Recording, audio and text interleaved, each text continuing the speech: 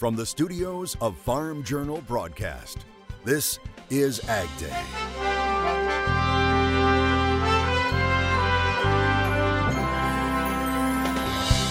Pushing yields while protecting the soil. And we have to keep that topsoil because if we lose it, you can't grow good crops on rocks. It's that simple. Meet another of this year's American Soybean Association Conservation Legacy Award winners.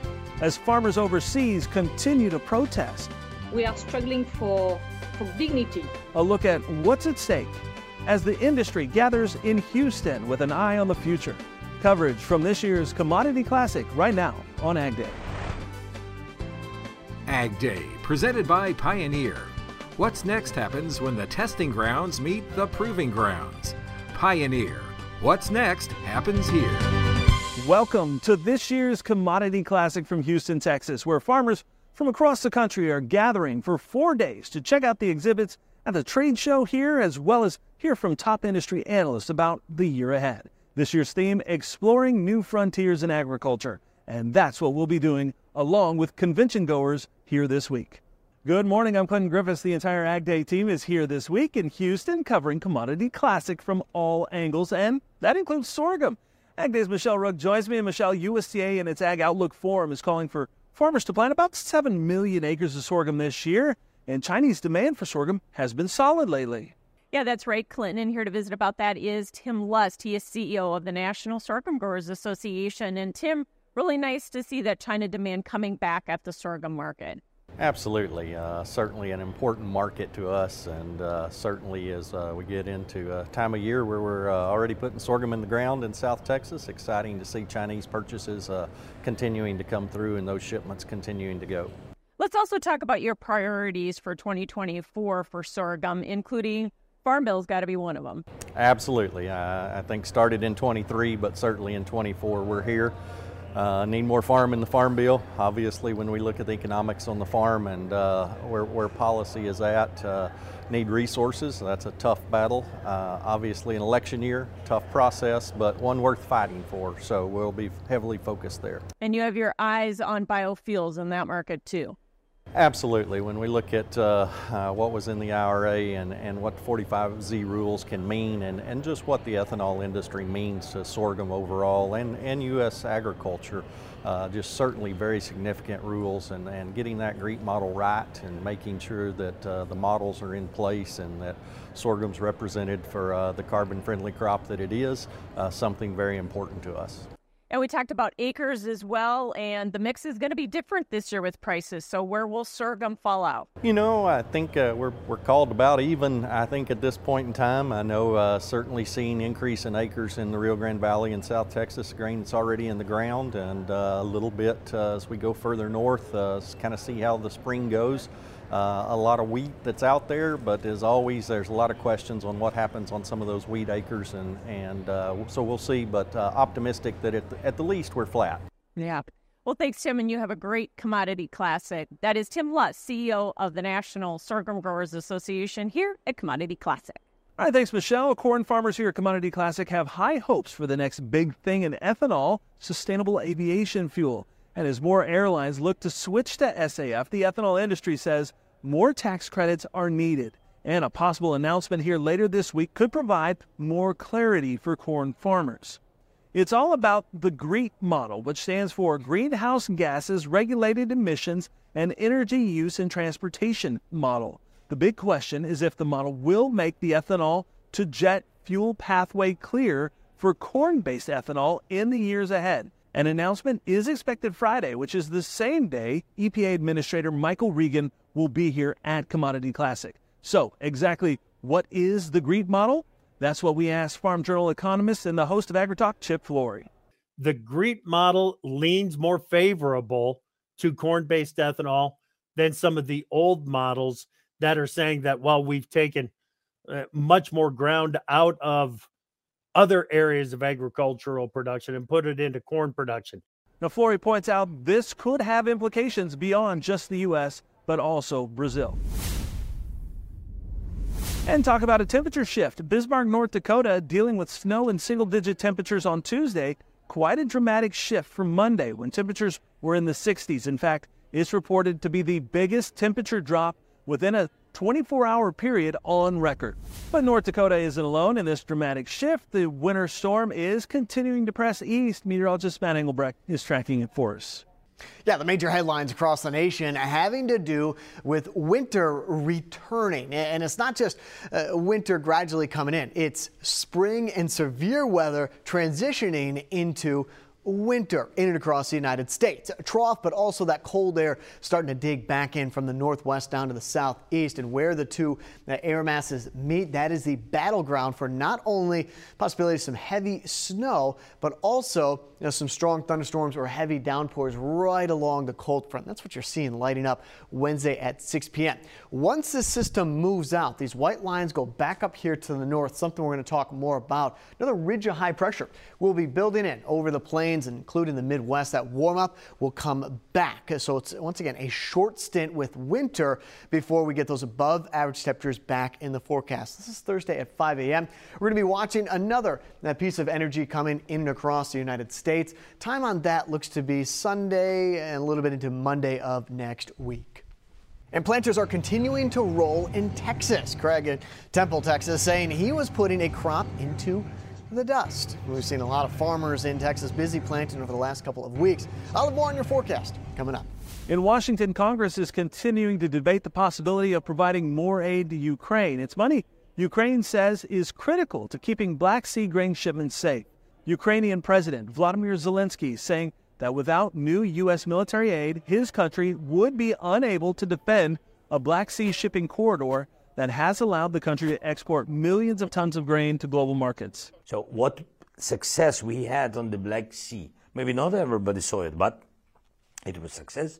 We destroyed their ships. We opened Black Sea, not totally, but anyway, we made and created the new route in the Black Sea, which gave for today about 30 million tons of grain and other agricultural products. And farmer protests continue in Europe, this time in Brussels, as EU agriculture ministers meet.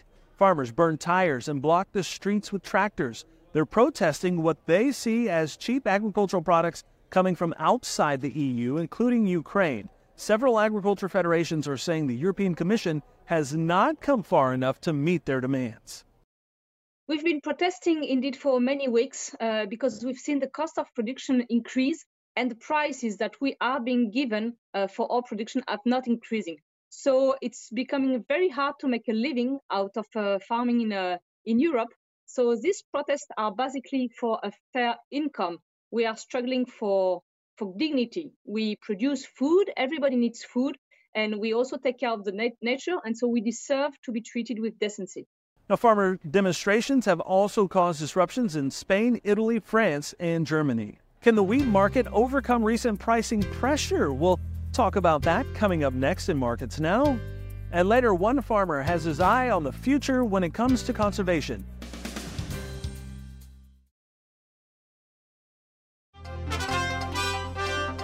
Well, a tax deadline is looming for farmers. The March 1st deadline is quickly approaching, and Farm CPA Paul Neiffer says there could be a big change to bonus depreciation. Now, Neiffer says Congress is working to pass a tax act which will change bonus depreciation from 80% to 100%.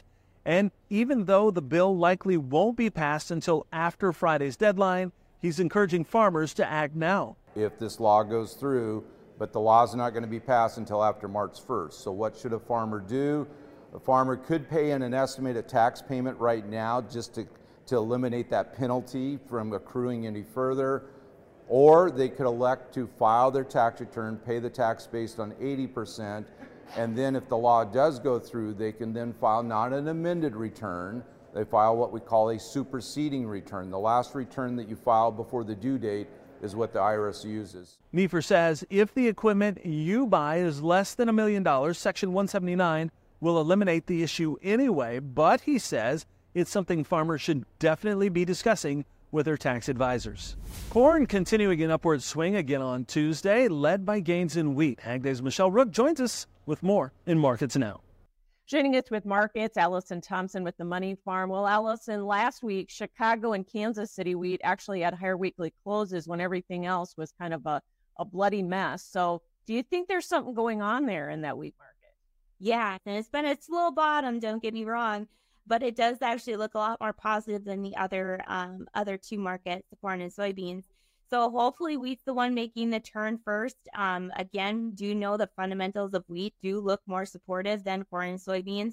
Things are tight globally and here in the U.S. So the market's just trying to find price discovery here and figure out what that means. And again, we have planting probably nearing here in the next month, I would say, especially up here. We're definitely nice and warm and dry after this week. But we are talking, a lot of guys might actually get into the field the end of March. So we're not quite out of the woods here yet as far as what guys are going to be planting. I know they're talking lower acres this year. But the wheat market needs to figure out what that means for the fundamental situation too. So right now, I watch a lot of different things. One of the things I do watch is actually a soybean wheat ratio for spring wheat. It's just kind of like the corn and soybean ratio, comparing new crop prices. So September Minneapolis to November soybeans. And right now we are actually favoring wheat. I think wheat has a ways to go, though, to make producers see that. So as we get into close to planting, even with the nice weather, it does favor some spring wheat planting when it's early. But again, we should need to see prices go up for guys to make it feasible and a little bit more attractive here to plant during the growing season. The other thing that's been kind of a telltale sign is we're starting to take carry out of the back end of this market, aren't we? Yes, we are. We did have actually over the past week took a lot of it out, and actually there's a lot of talk that we could actually go inverted, and it definitely could. Seeing the spreads tighten like that definitely tells us there's demand somewhere along the line. The big thing is we have to get these funds to cover their short position, though, right? So it's probably going to be a black swan, if not our growing season here, that maybe starts shifting their thinking. But until that, they will probably continue to sell the rally. Thanks for joining us, Allison Thompson with the Lake Farm. We'll have more AgDay coming up.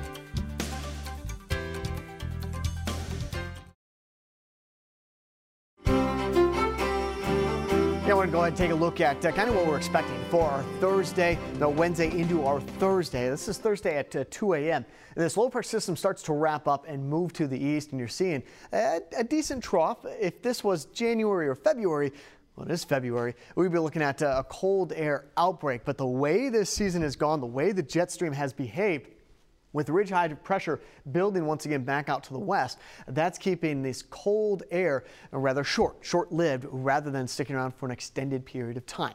So there's Thursday at 2 a.m. That starts to lift out. Ridge of high pressure builds back in. A couple of things we're going to see with this back towards the Gulf Coast states. We're going to open up. There's just a bit of energy. You see how these two lines kind of separate coming out of the Gulf of Mexico. You start to see some moisture being transported back to the south and to the southeast Friday morning into Friday afternoon. From a bigger standpoint, Saturday into Sunday, that next low pressure system takes shape back over here towards the Rockies. That is our next system coming across the United States as a low pressure system. Timing out to be Sunday, but especially next week, we're going to hone in on that part of the forecast. Kind of a similar pattern to what we had this week, just not as extreme, at least not looking like it right now. The jet stream Friday and into Saturday, again, this little U right here is the reason for some of the shower and rain activity back to the south and to the southeast. By Saturday and Sunday, ridging across 2/3 of the United States, temperatures warming up, and there's that next system starting to take shape. As we've talked about before, the stronger the ridge, the more likely this trough and corresponding low pressure system is going to work more north rather than east.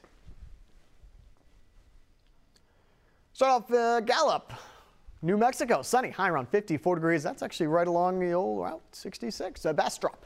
AM showers, high around 69 degrees. Louisiana. Mexico, Missouri, sunny, high of 40 degrees. People here at Commodity Classic know the export market is a huge part of farmers' success. We'll see how much the U.S. pork export market is expected to grow in the future coming up next. Plus, tricky soil conditions are no match for one upper Midwest farmer working hard to make conservation a focal point on his farm. See what he's doing coming up in the country.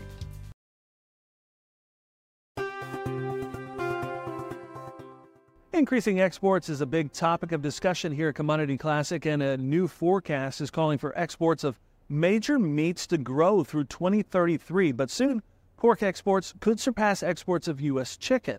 USDA projecting that by 2026, U.S. pork exports are expected to surpass the record of 7.28 billion pounds set in 2022. You can see that highlighted on this graph there in red. Now, the agency says gains in U.S. hog production and pork processing are expected to continue to increase the sector's competitiveness around the world. It also says EU policies are expected to cut growth of that region's pork exports, and the U.S. is projected to surpass the EU as the world's leading pork exporter in 2025. But what about prices? USDA's livestock analyst Shale Shagam recently discussed the forecast season-ending average price producers are expected to receive for their meat animals this year, including pork. In terms of prices, we are talking about a record high cattle price of about $180 a hundredweight, which is about 2 to 3% higher than it was a year ago. Hog prices will be driven higher, largely supported by expected increases in demand, both domestic and international. A little bit higher poultry price, broiler price being driven by some increased demand in the U.S., offset to a lesser extent by some declines in sales overseas. Turkey, generally weak prices through most of 2024 being driven by demand. So we're looking at a double-digit decline in turkey prices. As for production this year, Shagam predicts declining beef and turkey production, but a 2% increase in pork and a slight increase in broiler meat. All right, up next, he says he farms ugly, but that's not stopping one farmer from winning corn yield contests while making conservation on the farm front and center. See how he does it next in the country.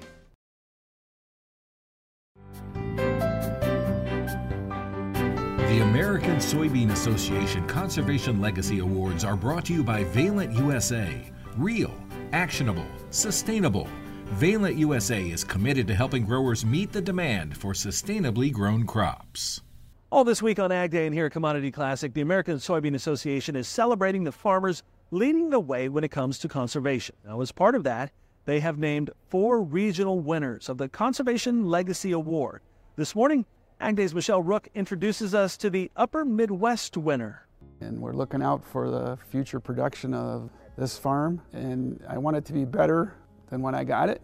That's Jacob Caterley's conservation philosophy, when his father started on their farm in Judah, Wisconsin back in the 60s. Actually, when my dad bought this in 65, the internal fences were pulled and it was contour stripped. At that time, he was doing minimum till, but when Jacob bought the land in 2005, he put what he'd learned as an agronomist into action, going 100% no-till, even with tricky soil conditions. Most of this farm is New Glarus silt loam, and it's highly eroded. There's a lot of places there's less than a foot of soil left, and then it's bedrock. And we have to keep that topsoil, because if we lose it, you can't grow good crops on rocks. It's that simple. Jacob works each season to find a solution to get the most out of his crops, even corn on corn. He says the biggest change he made was knife rolls in the corn head to break down the corn stalk residue. Once you get them down on the ground so they'll degrade, then next spring you go through with a corn planter or the drill and it's not a problem. Cover crops are part of the mix to boost yields, and he plants row crops right into the growth. Plant 6 varieties of things, and then the wheat is 7. So we got peas and oats, sorghum sudan, tillage radish, hairy vetch, and red clover. But the covers are adding to organic matter. In 7 years, I've built 0.5% of organic matter. That's also led to higher fertility levels on his farm and pushed his yields. We've done some testing, and we've made anywhere from 80 to 100 pounds of N for the corn crop the next year. And most years, corn following that, wheat with that cover crop is an extra 20 bushel. Jacob says they farm ugly, but it's helped him place in the top 10 several times in NCGA's yield contest no-till division. His highest, 273 bushels to the acre. Nothing makes me madder than to have somebody say no-till, no yield. So I'm really trying to prove them wrong. He also has 10 acres of CRP land and has constructed 5 acres of waterways. When you're doing no-till and cover crops, I don't see these waterways filling in with any soil, so once you get them established, you're pretty much, they'll stay put. Jacob is honored to be named a Conservation Legacy Award winner, but says he's just part of the solution. All of us farmers can have an impact to make the world a better place. Congratulations to Jacob Caterley, the 2024 Upper Midwest ASA Conservation Legacy Award winner. All right, thanks, Michelle, and we'll have much more coming from Commodity Classic here in Houston, Texas, tomorrow morning, right here on Ag Day. From all of us, I'm Clinton Griffiths. Have a great day.